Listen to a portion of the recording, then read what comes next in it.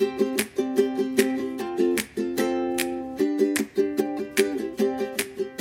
this is Monica, and today is Fast Friday on the Run, Eat, Repeat podcast. Let's do this.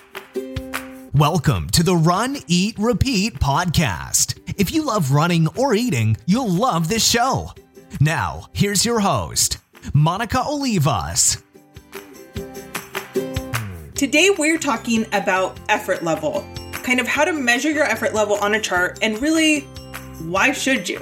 Because we have a ton of other options for measuring our running and our performance. We have GPS watches. A lot of people use heart rate. There are apps. Even if you have a coach or you're running with a group or a running buddy, we can kind of assess how hard a run is based on other factors like that. But it is super helpful and important to know your body. As an athlete, really as a human being, I really like the concept of being intuitive and kind of along the lines of intuitive eating and listening to your body signals.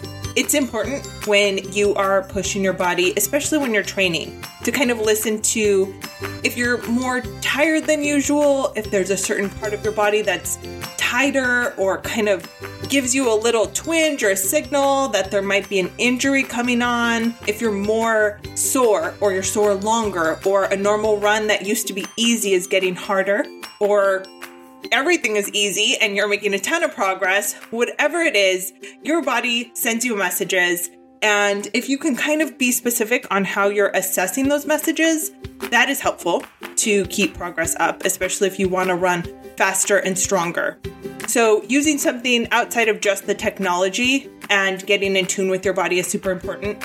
Also, there might be a situation where that technology is not available, where, sometimes we forget to charge a watch, or we forget it, or it breaks, or who knows. Being completely dependent on something can kind of make us crazy and stressed out. I have forgotten a watch when I went to an out-of-town race once, and it's stressful. So getting comfortable not being dependent on that, and also being able to kind of assess and be honest and accurate with yourself in how hard you're pushing. There are times when you don't hit your goal in a race and you're devastated. And if you know your body and you know what? I was all out. I was at a 9 to 10 on the effort scale. Like, that was all I could give. It at least gives you something to go on in terms of, well, that means that I need to work on something, and not necessarily I'm a failure because I didn't try hard enough. So it's important for performance in training and in races, and you can kind of apply it to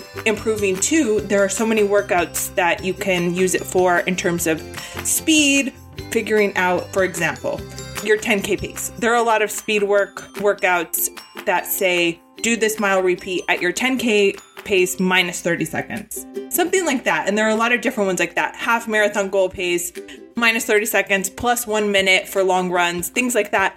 If you don't know these paces, it's hard to figure out, how hard should I push? What should I be running? What numbers am I looking for? And instead, using workouts that use numbers in terms of effort level. Warm up at a 3, get yourself to a 5 for a couple miles, get back down to a 3. Things like that make it super useful, especially if you are new to speed work, or if you're coming back from an injury or trying to rebuild, doing a new distance, and you're not super sure what kind of paces you should be at. Using effort level can be helpful in those situations as well. Now, what scale do you use? How do you figure this out? The most important thing is to use a scale that works for you. So really, you can use whatever 1 through 10, 1 through 100, all of the above kind of thing. Just be consistent and ideally make it as easy as possible for yourself. I like a good 1 through 10 scale. There's a popular 6 through 20 scale as well. Sometimes we just use zones. I know that different gyms will kind of just reference getting your heart rate in a different zone, and then you can kind of use that in your head if you know what that feels like to figure out what zone you're in. But if you are familiar with Run, Eat, Repeat, or me, all of my one friend knows, I like asking questions in terms of, on a scale of 1 to 10, how much do you like this versus this? Or just last week on the blog, I said, on a scale of 1 to 10, how stressed are you right now? Because I was super stressed and I kept saying that I was a 16 on the stress level scale out of 10. No, I'm not dramatic. Why do you ask? I know. It was just, that's where I was. And I still use my little 1 through 10 scale. I love it. I always say that I like to play favorites, but maybe I just like to rank. I like to rank everything in a top 10 list in my life. This is not necessarily a top 10 list, but it is an effort scale from 1 to 10.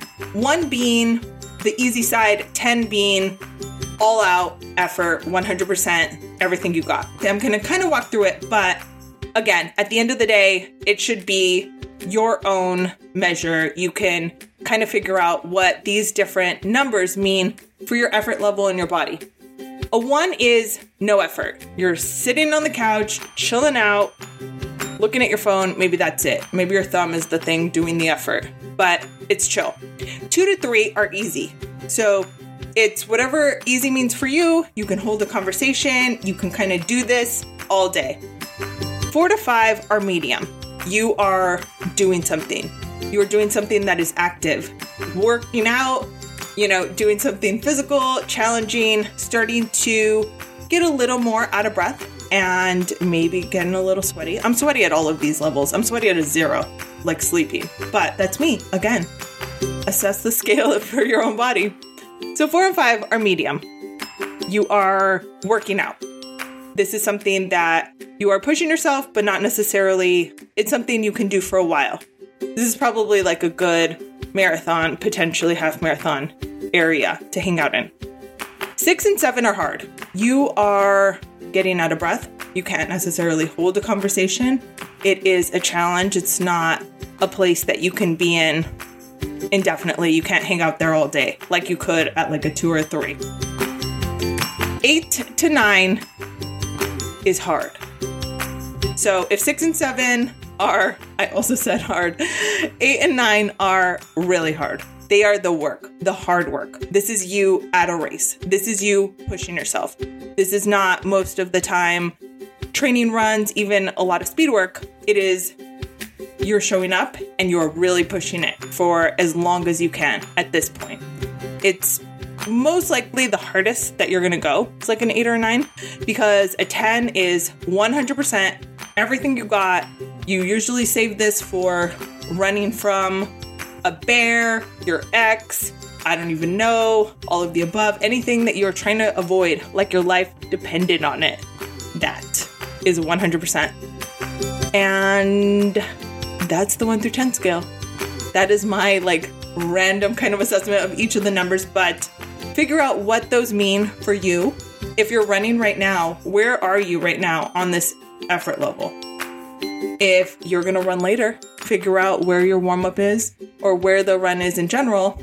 Kind of where do you hang out? Where do you spend most of your time on the scale of 1 to 10? And let me know. And check out the show notes for a picture of the scale so you can check it out and for some more information. And actually, if you have any questions for me, I forgot about this. You can call in and record your question, and I will play it on this little RER podcast and answer your question. The number is 562-888-1644. And you can always reach out to me on social media or on the blog. Hang out with me anywhere. I will take friends where I can get them. But I really appreciate you listening. Please subscribe and rate in your podcast app, and have a good run. Thank you for listening to the Run, Eat, Repeat podcast. For more information, check out runeatrepeat.com.